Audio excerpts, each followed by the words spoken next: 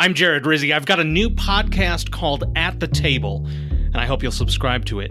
I've been talking about Washington politics for basically my whole adult life, and paying attention to the news can be exhausting, it can be demoralizing, it can be depressing. Some of that fatigue is pretending that everything is urgent and important.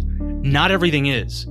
So many things, whether it's the president's latest nickname brigades or some of the latest nonsense votes that don't mean anything in Congress, we know that those things aren't going to matter. And it's important not to take them too seriously. It's also important not to take ourselves too seriously. But there's a different way to talk about it. Focusing on real issues, talking about only the stories that are actually going to matter in our lives. And then making sure that we're incorporating different voices and perspectives. If we're going to have a straight white dude like me hosting this damn thing, then we're going to make sure that we incorporate as many voices as possible. And the other thing, and maybe you're already hearing it, especially if you've heard me in other places and other times, you want to be able to be real with people. That's what At the Table is going to be. So here's where you come in.